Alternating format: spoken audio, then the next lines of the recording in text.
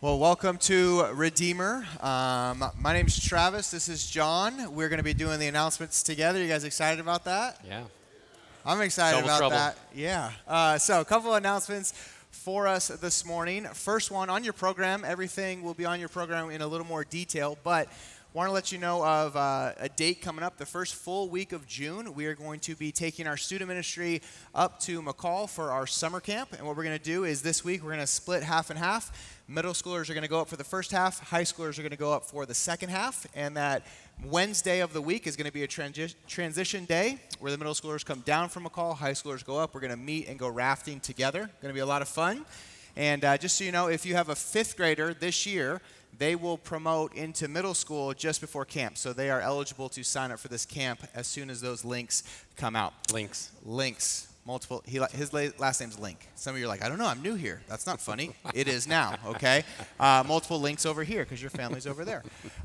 So anyway, the next announcement is Easter at Redeemer is coming up. And on the top of your program, there's a little tear-off card. If you tear that off, it becomes an invite, and it has all the information, whether that is Palm Sunday, Good Friday. We're going to have services here at 6 p.m., Palm Sunday, Good Friday, or even Resurrection Sunday. You can use this to invite someone to church. And statistically speaking, this is one of two times that they will say yes, right? Christmas and Easter, people are more likely to say yes to attending church with you. So be praying about, God, who do you want to place on my heart to invite to Easter this year here at Redeemer?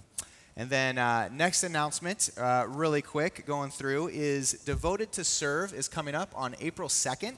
This is an opportunity that we have within Devoted, our women's ministry, to partner with Love Inc. and put together a few Easter baskets for some families in need. But what I want to do is I want to invite you to two different things. There are two different links. I think he wrote that. There's a script. He made me say it. Two different links. One, you can sign up to actually attend and serve within this, ladies, right, women's ministry. But then you can also follow another link on the Church Center app to donate items. And so this is where any of us can get involved. And so just wanted to make you aware of what's coming up on April 2nd for Devoted to Serve. And then also, we get to celebrate membership this morning. What does that look like? That was a stellar job, Travis. I mean, 10 out of 10. I do announcements often. Yeah. Yes, we would like to take a moment today, we did it during the first service as well, to have a moment where we recognize the new members of our church. So if you just completed the membership round that we did in January and you're in here today, we would love it if you would stand up and come on down to the front.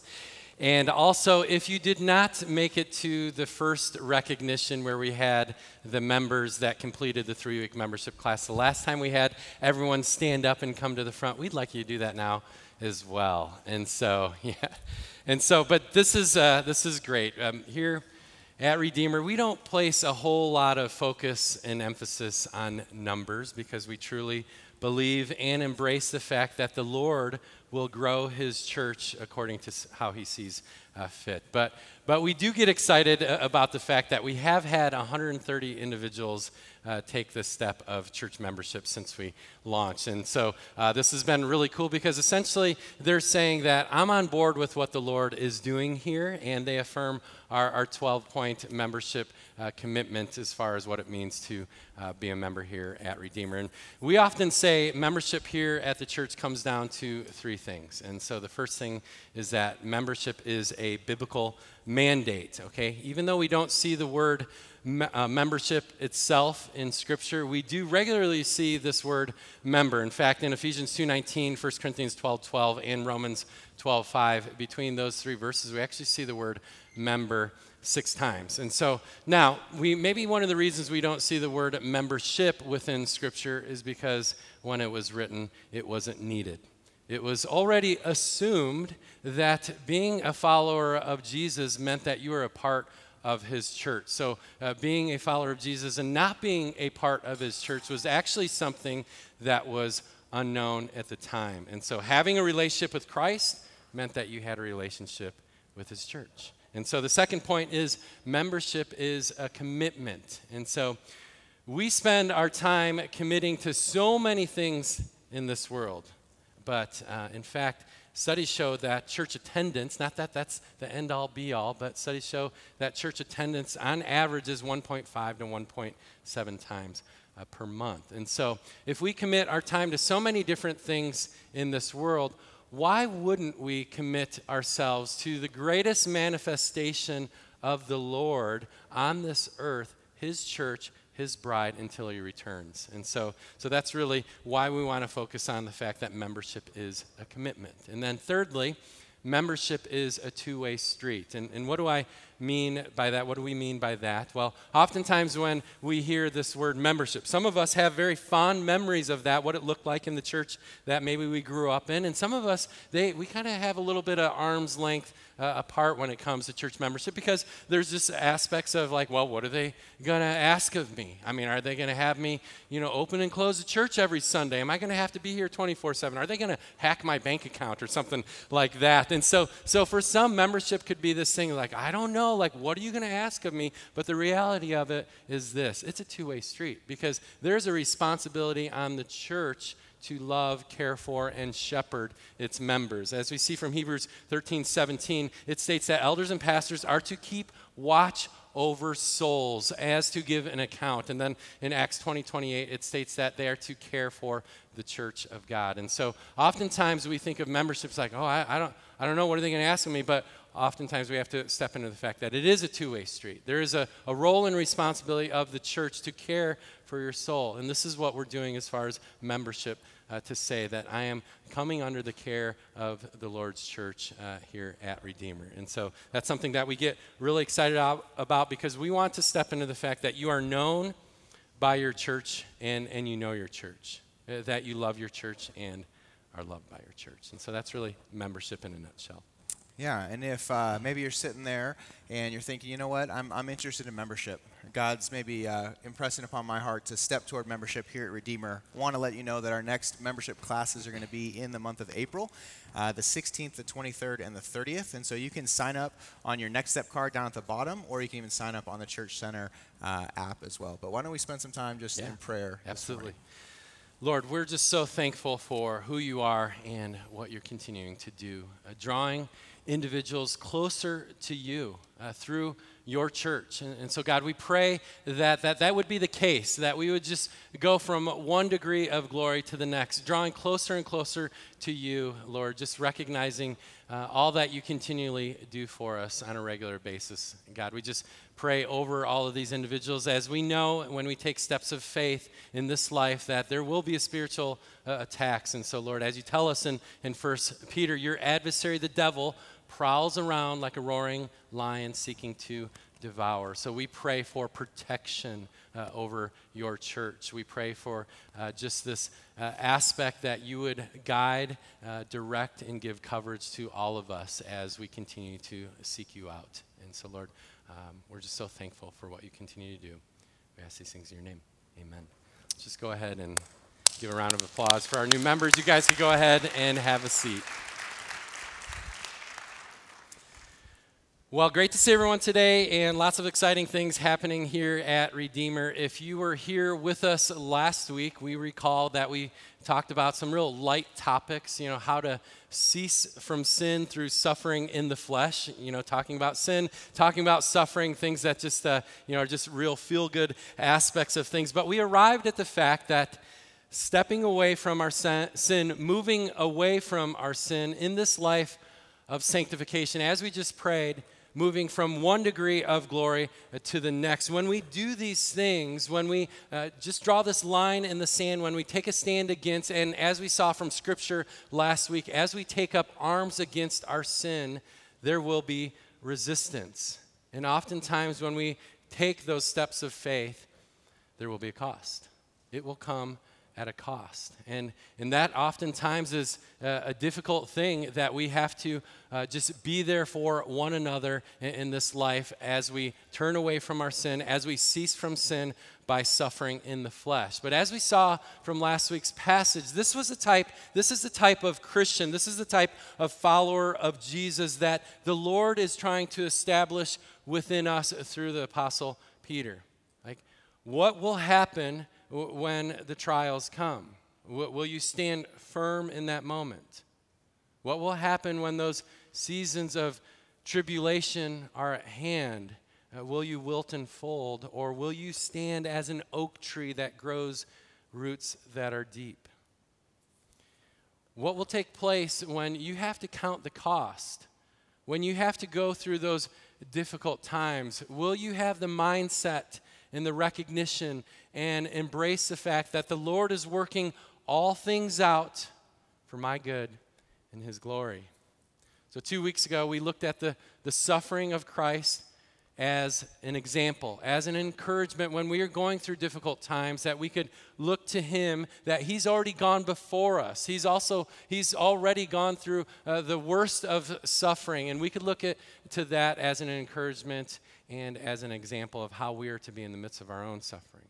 And last week, we established this solidarity with Christ's sufferings. And just to be able to say that we are able to cease from sin through suffering in the flesh as Christ also did. And this week, where Peter is taking us, he is saying, now that we know those things, now that we embrace those things, here are some practical viewpoints. Here are some practical implications, some ways in which we are to step into this life in Christ through the Apostle Peter. So let's go ahead and pick up as we look to how we are to live in love in the last of days. So we're going to be in 1 Peter chapter 4, 5 verses 7 through 11. And this is what the Word of God has to say. The end of all things is at hand. Therefore, be self-controlled and sober-minded for the sake of your prayers. Above all, keep loving one another earnestly, since love covers a multitude of sins. Show hospitality to one another without grumbling. As each has received a gift, use it to serve one another. As good stewards of God's varied grace, whoever speaks as one who speaks oracles of God. Whoever serves as one who serves by the strength that God supplies, in order that in everything God may be glorified through Jesus Christ. To Him belong glory and dominion forever and ever. Amen. Let's go to the Lord again in prayer. Lord, as we see from this passage, the end of all things is at hand. Lord, none of us are guaranteed tomorrow. In addition, your return, your second advent is imminent. Lord, you could come at any hour, any day, as a twinkle of the eye, as we are told in Scripture. So, Lord, allow us to live in that mindset. Allow us to love with the fact that our days are indeed numbered. God, show us how to do that today through your written word. God, show us how to just draw closer to you and be more and more faithful in this short time that we have on this earth through your word. Lord, we ask these things in the name of your Son, Jesus. Amen. So, we're probably all familiar with some life is short statements, right? You know, some statements or platitudes. Life is short. Play hard, right? Life is short. Live it up. Do everything you can do in this life. Live as if you were to die tomorrow, right? It's not the years in your life that matter, but the life in your years that matter. Live each day as it's your last, because one day you're going to be right? I mean, one day it is going to be your last of days. And statements such as this really speak into the importance of making your life count. And this in of itself is not a bad thing. In fact, John Piper wrote this book that, you know, is kind of his magnum opus as far as books. It states, don't waste your life. And so that's not necessarily a bad thing. That's what we are called to do as followers of Jesus. Make sure this short life that we have in Christ actually accounts for something. It amounts to something in which we are to be able to bring God glory and to be found faithful at the end of this short time that we have in this world. But there is a stark contrast when we have statements such as, don't waste your life, life is short, versus what the world looks at, or through the world's perspective as far as don't waste your life, or life is short, play hard. So at the end of our life, we have this hope that is found on the life, the death, and resurrection of Jesus Christ. It is bedrock as far as what our hope is built upon. But the world's view of what takes place at the end of this life is minimal at best. It is just a strand of hope, maybe hoping with the mindset that maybe my good outweighs my bad. And so there is a stark contrast when we see these statements such as, live it up, life is short, play hard. And this essentially is Peter's statement. This is his life is short, play hard statement. But we see that his motivation behind these words is completely different from what the world's motivation is. Today, in these verses, we're told how to live and told how to love as if we're in the end of days, as if the end is near. We could see that Peter starts off with this very profound statement in verse 7. He states, "The end of all things is at hand." The end of all things is at hand. And so this is our first point. We are to be reminded that the end is near. The end is near. This will get our attention, right? And so our days are numbered. Aren't you glad you came to church today to hear those encouraging words? You might not be here tomorrow. And so if you're with us during the Christmas Advent season, we talked about this at length. We talked about what the word Advent actually means. And it is a Greek word for arrival, or the Greek word is parousia. And we could arrive at the fact that we are living in the end of days. This history, this dispensation of redemptive history in which we are living between the first arrival, the first advent, the first parousia of Jesus Christ, his birth, his life, his death, crucifixion, his resurrection, and his ascension. And so now we are in these last days before his second arrival, before his second advent, before his second parousia. Because make no mistake that he will come again. He will come again as the righteous judge riding on a white horse, according to the book of Revelation, and he will not come back as Savior. He will come back as the judge who will judge the living and the dead, vanquish his foes, and save those who are eagerly awaiting him. But until that day arrives, we wait. We wait in these last days. The end of all things is at hand. And many would say, and look at what is taking place in human history, that we indeed are in the last days of the last days.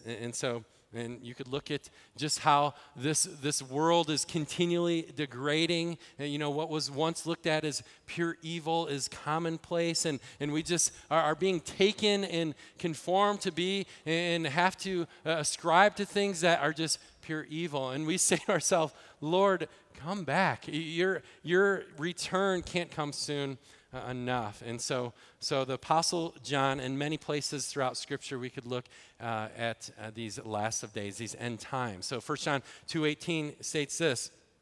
It states, "Children, it is the last hour. And as you have heard that Antichrist is coming, so now many Antichrists have come. Therefore, we know that it is the last hour."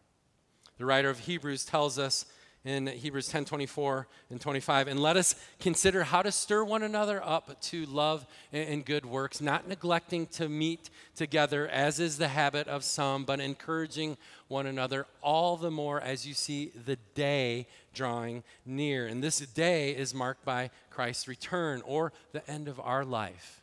And so Revelation 3:11, "I am coming soon," Jesus Christ states this, "hold fast what you have so that no one may seize your crown." I read that verse and I'm like, Jesus is telling us to be Christian hoarders, right? And so, we shouldn't be hoarding worldly things, but he's telling us to be hoarders of spiritual, eternal things right there. And so we could also look to Paul's stay at the church of Thessalonica. And when he wrote 1st and 2nd Thessalonians, at the end of 1 Thessalonians, he was talking about this end times, these end of days. And then at the beginning of 2 Thessalonians in chapter 1 and 2, he was speaking of these things as well. So it was indeed a preoccupation. And in fact, the entire New Testament places its focus and emphasis on this as well. So 1 out of every 30 verses in the New Testament and 27 out of the 30 books in the New Testament speak into the events surrounding or the actual events at the end of days, his second coming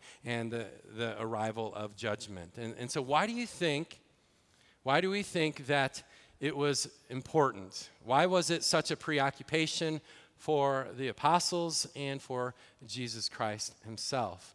Why do we see so much on the end of things or these last days? And so, well, the answer to that question is we are being charged and we are being called to be prepared. We are called to be prepared because no one knows the day or the hour, not even the angels in heaven, nor the Son, only the Father, according to Matthew 24:36. But there is no getting around the fact that his return is indeed imminent. And what do we mean by the word imminent? Well, it's going to happen. It's not only going to happen, it's going to happen soon. So we have to have this mindset, again, that tomorrow is not guaranteed. The Lord could take us home, or he could return at any time in a twinkle of an eye. And so how we are to live our lives in these last days, we are to live our lives faithfully. We are to live our lives expectantly, with urgency, eagerly awaiting his arrival. Because the apostles, they were eagerly awaiting his arrival, not with speculation, but with expectancy. And so John Piper states this. This is our second John Piper reference. But when a man realizes the nearness of Jesus Christ, he is bound to commit himself to a certain kind of life. If you knew that when you arise tomorrow morning, you would see Jesus face to face in the evening, would it not affect the way you conducted yourself during the day? If we knew that Jesus Christ was coming back, would we live our lives differently in these last 24 hours? And I think it's a premise that many of us think about and have thought about at some point. If you grew up in the 90s and were involved in church, if you're 35 and below, you probably have no idea what I'm talking about. But growing up and being involved in church in the early 90s, this thing that was really popular were these human videos. And so they would have like a little vignette, or maybe like if someone's laughing and she's like, I know. And so it's like this little vignette of like an end of life scenario. And, persons being on one side of, just still here in this terrestrial world, and then the other person being in the eternal kingdom. And they're saying, why didn't you tell me? Like, how could you withhold the gospel to me? And here I am in hell. And, so those types of things. And maybe some in this room were saved by something like that. And so, but I know that might be a little bit extreme, but the reality of it is that in some way, shapes, and forms could be true. Like, we can leave here tomorrow, and tomorrow is not guaranteed. We are not guaranteed a long life. The Lord could take us home, and we have to wrestle with the fact that, are we currently living a life that is being faithful with expectancy and with this urgency that the Lord could take us home at any moment, or he could return in a twinkle of an eye? Do we allow this to be a regular preoccupation, a mindset in which we live our lives in this way? Do we wake up in the morning knowing that tomorrow we might be face to face with Jesus?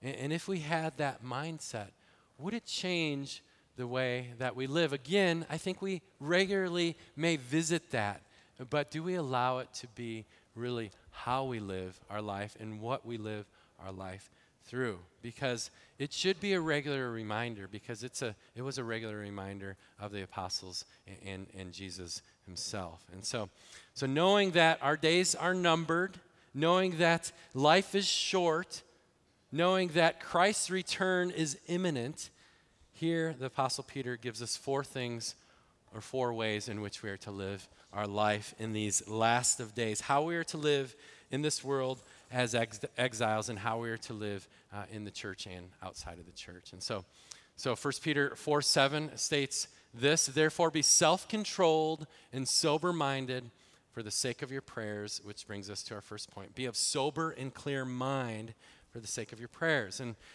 we touched on this last week in which we are to arm ourselves with this way of thinking, that we are to place emphasis on clarity of thought and sobriety of mind, that we are to be prepared, as these things are actually needed. If we are in a battle, if we are in a place that we're supposed to be focused and attentive, we have to be self-controlled and have this sobriety of mind, right? And so we're not to have this laxed perception as far as how we're to be navigating through life. And so again, what is the purpose of this? What was going on in the day, and what are we to take away? What is Peter trying to draw out here? And so if we recall from last week, Peter may very well have been talking to the Bacchanalians, in which they essentially participated in over-the-top drunken festivals to the god Bacchus for the sole purpose to dismiss inhibition so they could participate in egregious sexual immorality. And so that was really what was going on here. And this may be what Peter was talking into. Like, don't do that.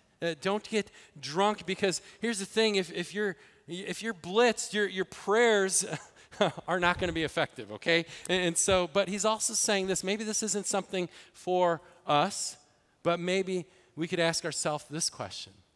What are some of the other things in life that we get drunk on? What are some of the other things in life that we have this over-the-top obsession and preoccupation with in our lives that can be all-consuming, that we regularly have to revisit because it's vying for the number one place in our lives that was only created to be for our Lord Jesus Christ? And so what could some of those things be? I mean, they could be any number of things: money, possessions, career, social media status, leisure, just mindless, mind-numbing binging on whatever that the Lord or whatever that the world has for us in this world. And all these things can be chalked up to idols. What are some of the idols in our life that are constantly trying to vie for our affections, to take and usurp that place that was only created for you and us as followers of Jesus, that is to be a place that Jesus Christ is to hold that throne room place in our lives? And so what are some of those things that we need to take inventory over? Because our life in Christ is a continual aspect and continual battle of taking inventory over things in our life. We at times in our life should pause a little bit and evaluate, how are we spending our time?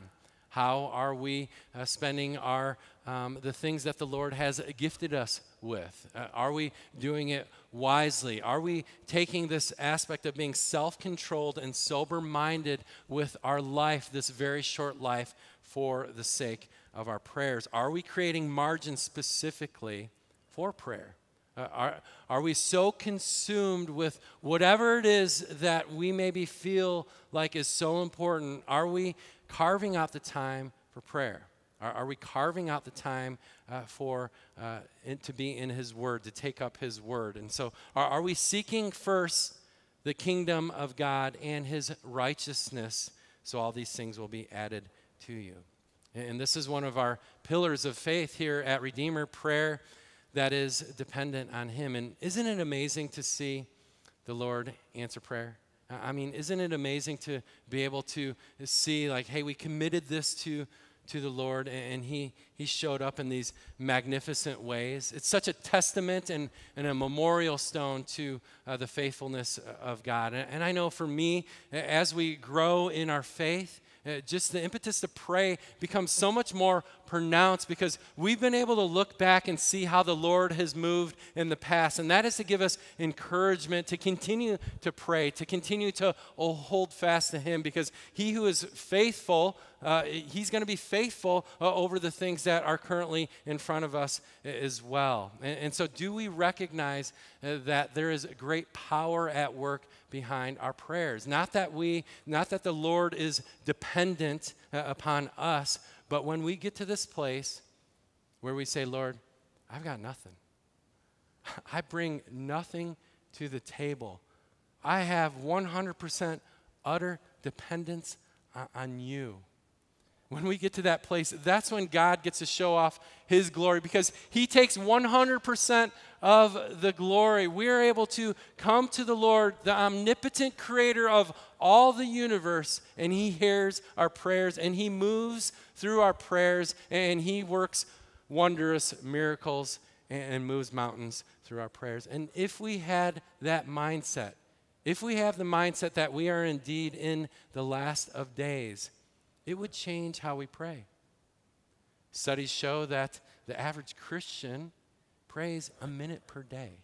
Now, I know that to be the case because there's days in which I forget. Like, I need to be spending intentional, meaningful, deep time in prayer.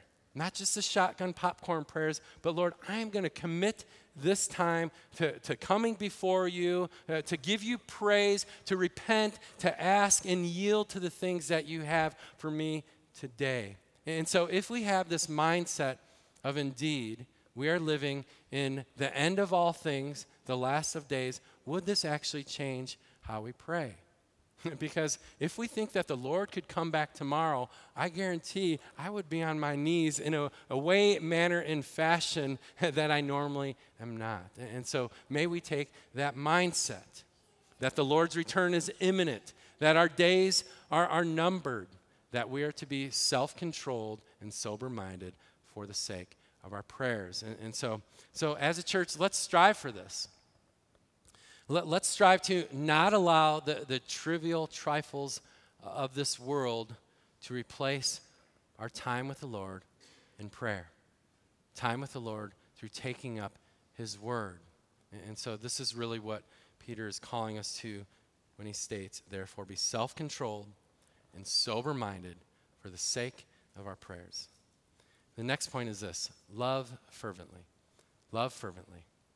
Now you may ask, why don't we use this word earnestly? And those of you that know me, I love the ESV. And some of you might be asking, why do we use the ESV here? And I would say a couple of things that if you've done a little bit of study on church history, well, William Tyndale, who was fluent in Greek, Hebrew, and Aramaic, in which the original manuscripts were written, he translated the Bible, like some 86% of it, into the King James Bible, right? And the reason that he had to stop at 86% is because he was executed as a martyr.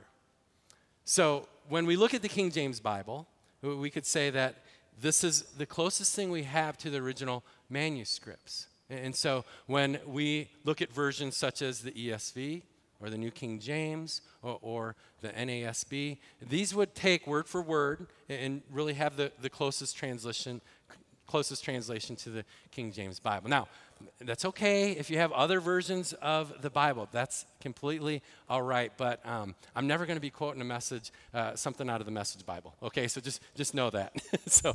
But it's the question of why are we using the ESV, but I also just kind of want to skew away a little bit today because we see this word loving one another earnestly, and the point is to love fervently. Since above all, keep loving one another earnestly, since love covers a multitude of sins. And I would like to land on this word fervently or intensely based on the fact that the Greek word used here is ektenes. Ektenes, with ek meaning pulling out of, and tenes coming from the word teno, which is the root for the English word for tension or to stretch, as if you would do with a muscle. Now, being a physical therapist, I don't have a whole lot of it, but I love talking about muscles. And so he's basically saying that we're to stretch and strain our muscles in a way that we're to love in the same fashion, that we're to really strive and strain towards loving one another fervently. This is how we're to love one another in the church body. And so in addition, this same word, ektenes, is used at another place in God's word. It's used when Jesus Christ was praying fervently and intensely in the Garden of Gethsemane, where he was praying so intensely, so fervently that he was sweating drops of blood, hematohydrosis. And I just would think that this word fervently or intensely better describes how we are to love, better describes where we are using this word ektenes versus earnestly. And so what does this fervency or intense love direct us to as far as how we're to love? Well, it says that we're to love above all things in this verse. Above all. And Peter echoes Paul's words in 1 Corinthians 13:13, where he states, so now faith, hope, and love abide. These three, but the greatest of these is love. And so I really want us to lean in here a little bit. This means that our love for one another, our love for our fellow brothers and sisters in Christ, that we are to love in a way that takes priority, precedence, preeminence. We are to overlook some small offenses at times. We don't turn a blind eye to sin, but oftentimes it means that we're to embrace our brothers and sisters' faults, that we accept them. And why do we accept them? Well, because we all have planks in our own eyes, right? And our Lord accepts us, and he overlooks many things in our life. And this same agape, this same unconditional love that the Lord loves us with is the same way that we are to love our brothers and sisters in Christ, without reservation. Even when some of us are being unlovable, we are still to love. Those who have been married in this room or are married, this is the same way that we're to love our spouse. We're to overlook faults. We're to overlook small offenses and say that I love you. And what do we hear at every wedding? After, love is patient, love is kind, love does not envy, love does not boast. It usually concludes with this passage, which isn't specific to a wedding, although it's cool to use these verses at a wedding. But in 1 Corinthians 13:7, it states this: love, it bears all things. It believes all things. It hopes all things. And it endures all things. So the answer is this: do we love that way? That's the target. Do we bear one another's burdens with our brothers and sisters in Christ? Do we believe the best in them as far as when difficult times or seasons come about? Do we hope in the same thing? Do we have this solidarity in Jesus Christ where we have this hope in Jesus Christ, and because of that, we know that there's an eternity that awaits us. So these trials and tribulations and sufferings that we have to endure in this world, we know that there is an eternal hope waiting for us. And then finally, do we endure all things? Do we endure the hardships? Do we come alongside when there are difficult seasons of suffering and endure those things with our brothers and sisters in Christ? And so what does this practically look like in our passage today?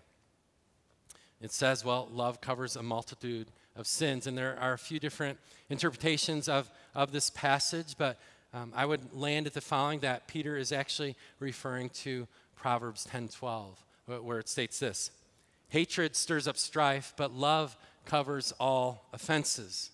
And so practically, we could look at it from this perspective. Who are we in the midst of conflict? Because we've all been in situations where there may have been something wrong that was done to us. There may be a situation where someone spoke ill or did ill about us or towards us.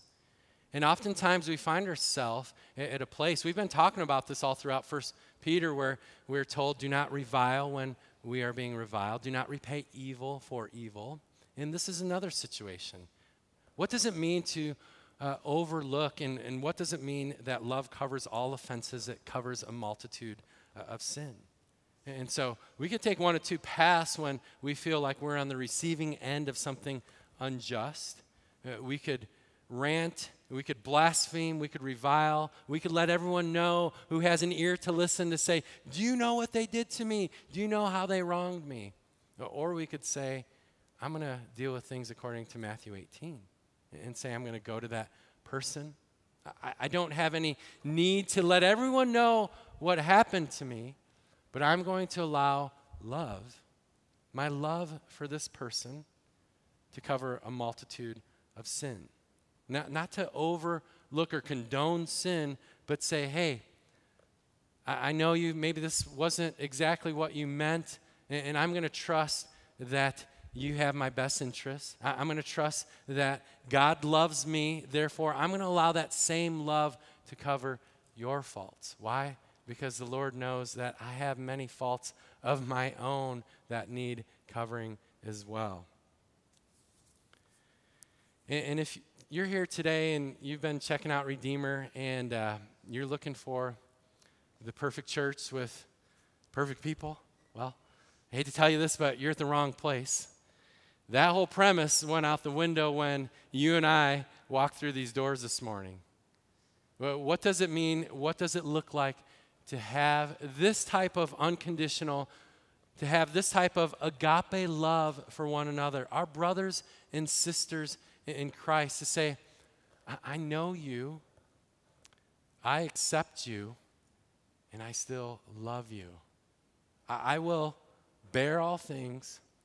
I will believe all things. I will hope all things, and I will endure all things. Why? Why do we do that? Well, because that's exactly how the Heavenly Father loves us. And so, how are we to say, Lord, you love me unconditionally with this agape love, but I am going to withhold love from my brother and sister in Christ. And so may we find that to be motivation to step towards, to resolve, instead of just going around the countryside saying this person is this or this person is that. And so this is what the Lord is calling us to when he says that love covers a multitude of sin. Where in the Proverbs it says it covers all offenses. And our third point of how we are to live and how we are to love in these last of days is this, is we are to show hospitality with joy. With joy. 1 Peter 4:9, show hospitality to one another without grumbling. And so not only should we be hospitable without grumbling, but it states that we are to be hospitable with great joy. And we should have this attitude of, hey, any friend of Jesus is a friend of mine. Any friend of Jesus is a friend of mine. And this could mean and look like a whole slew of things. And so I referenced this first service that Brian and Brianna Matangelo were here.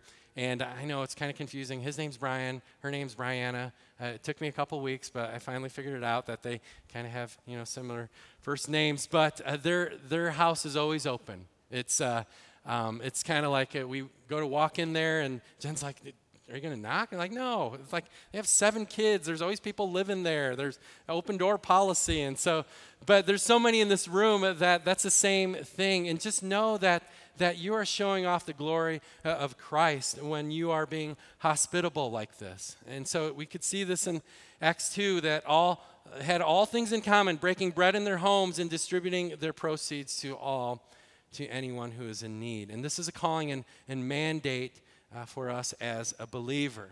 And really landing on this question of how are we doing as far as stewardship is concerned?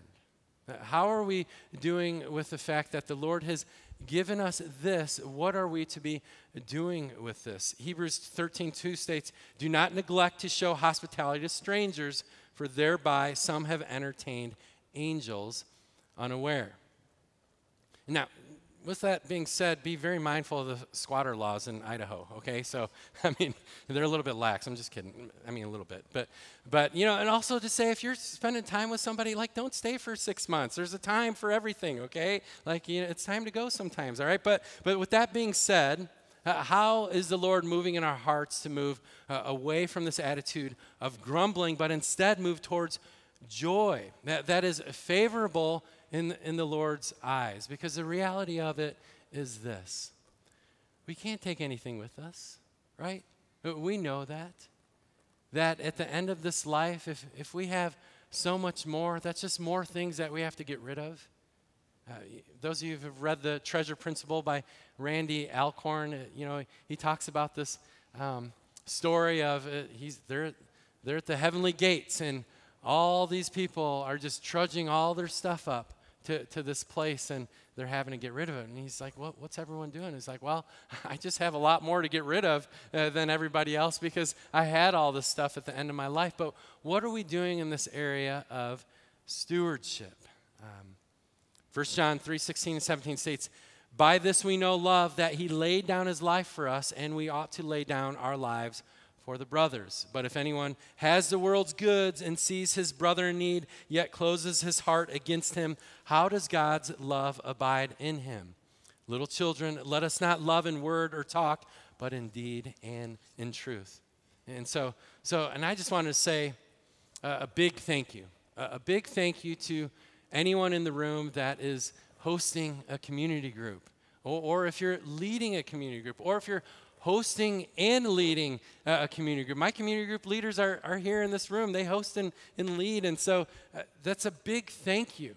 A big thank you that you're making that provision for the sake of biblical community. And praise the Lord, we have 14 community groups, and we just launched them in January, and so many others that are involved with our devoted women's ministry and our Foundry men's ministry. There's been so much great just blessings as far as people stepping into biblical community here at Redeemer. And finally, there's another area that we're going to be stepping into and then moving towards as a church. We're still new for many of these things. We just planted 6 months ago, but there's lots of things that are in the works. And one of those things is that we're going to come alongside a ministry called Safe Families. And that's a nationwide ministry that focuses on coming alongside families that are in need, that have children, and because of what is taking place in their life, their children are being placed into the foster care or welfare system. And so what Safe Family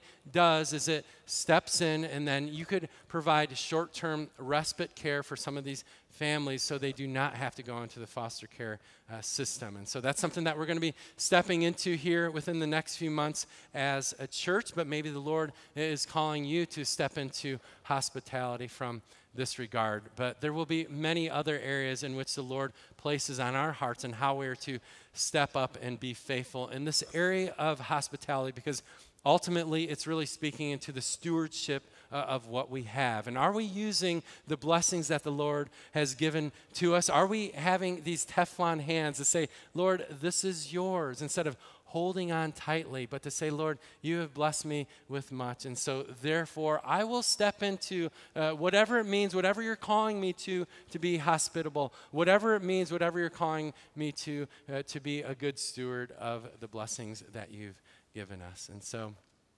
then finally, our first point, or our fourth point, as far as how we are to live in love, with the mindset, with the preoccupation that the end of days is near, that the end of time is near. And so our fourth one is use our gifts to serve graciously, to serve graciously.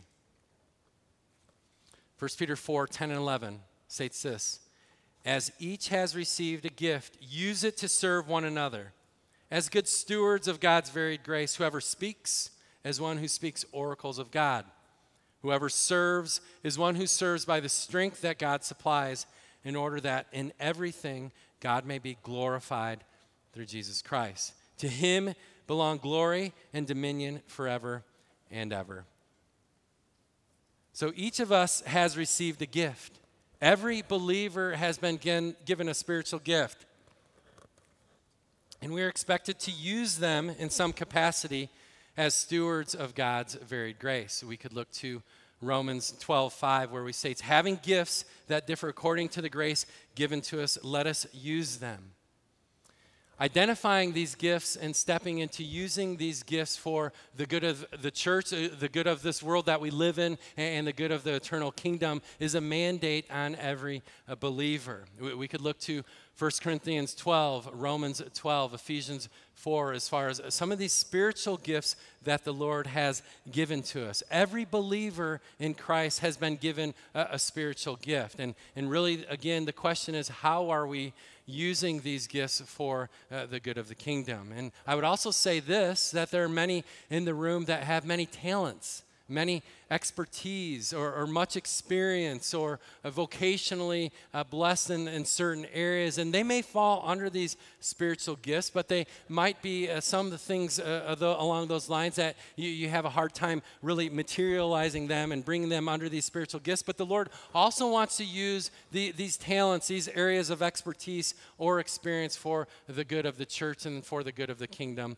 as well. And it's important when we step into some of these things that we do have the right perspective, because oftentimes our life in Christ is a life in which doors are open and doors are closed. We have seasons of our life where the Lord may be just redirecting and pointing us in a different direction, or there might be seasons in our life where the Lord has an open door for us and to say, this is what I want you to do. And when you see those open doors, if you've prayed about it and you feel you have peace about it, by all means, walk through those doors. But there's going to be some times in your life where maybe it's a little bit cloudy. And don't be afraid to step into some of those things where the Lord is saying, I want you to have an open mind to this. Don't pigeonhole ourselves to say, that's not my thing, that's not my spiritual gift. I don't know if I could do that, but I feel like this stirring, this calling that the Lord may be calling me to do this. Don't be afraid to step into those things, because oftentimes I think we all have stories in which the Lord has redirected us, right? That he has us here for a season, and then all of a sudden the door opens in this other area, and we say to ourselves, I can't believe that I'm here, right? I mean, I love to share this story. When my wife and I were first, looking at getting married, I wasn't going to church like I should, and she said, hey, if we're going to do this marriage thing, I want you to start going to church with me. And I said, okay, I'll go to church, but don't expect me to be one of those usher guys or something like that, right? And the Lord has a sense of humor, because what did he do? 6 months later, lo and behold, guess what? I was an usher. And then about a year after that, guess what? I was the deacon of the ushers. And so you just never know. And so just be careful with some of those things. Keep an open mind to how the Lord may be calling you to step into serving in the church and in the Lord's kingdom. And so all that to say, what would Redeemer Church look like if we really took these things into consideration and allowed the Lord's church to be what Peter is telling us today? What would it look like if we lived and loved with the mindset that the end is near? That our days indeed are numbered, that the Lord could return at any time, that his return is imminent? What would our church look like if we truly embrace the fact that our prayers are dependent on him? That we are to be self-controlled and sober-minded, because our prayers are dependent on that. What would it look like where we have a culture here at the church where we have each other's backs and we love each other fervently in a way, in a fashion, and manner that many of us have never been a part of? What would it look like if Redeemer Church established itself as a city set upon a hill that shined the light of Christ in hospitality to a dying world and to individuals within our own church? What would it look like if we use the spiritual gifts, the talents, the expertise and the knowledge, these things that the Lord has given each and every one of us to glorify his kingdom here on earth and for all of eternity. What would that look like? And as I was writing this message this past week, I was writing these words, and I just realized that what would the church look like? And then I arrived at the fact that the Lord is already doing this here at Redeemer. And it was an amazing, special moment for me just to be able to just pause and say, wow, God, you are so good. You are doing so many amazing things through this very passage, and I didn't even know it. We didn't even know it. Like, Lord, you are moving powerfully. And it's just such a cool thing to be able to see all the things that the Lord is doing and has done in just a mere 6 months through these things found in his word here at Redeemer Church, that we all get to be a part of as living stones building up the household of God. And it has just been a beautiful joyride here at the church. And he gets all the praise. He gets all the glory. And as we finish this passage, this is exactly what Peter says as well. In order that in everything God may be glorified through Jesus Christ. To him belong glory and dominion forever and ever. Let's pray. Lord, we are so thankful for so many things. It's hard to articulate at times. God, may we have this mindset that the end of all things is near. God, may we live like tomorrow is our last day. May we live like the end of all things is near. God, show us what that means. Show us what that looks like in the little things and in the big things, in the little steps of faith and in the big steps of faith. Because, Lord, you use those little steps of faith, those little steps of obedience to prepare us for those giant leaps of faith. And God, whatever you're calling each and every one of us to here in this room, God, it's not by happenstance that you brought us to Redeemer Church. Lord, you are a God of order. You orchestrate amazing things to your own glory. And God, we pray that we as followers of you would tap into some of those things, would be able to see your mighty hand at work in our midst. And through it all, Lord, may you receive all the glory, all the praise for all of our days. We ask these things in your name. Amen. Please stand with us as we sing this last song.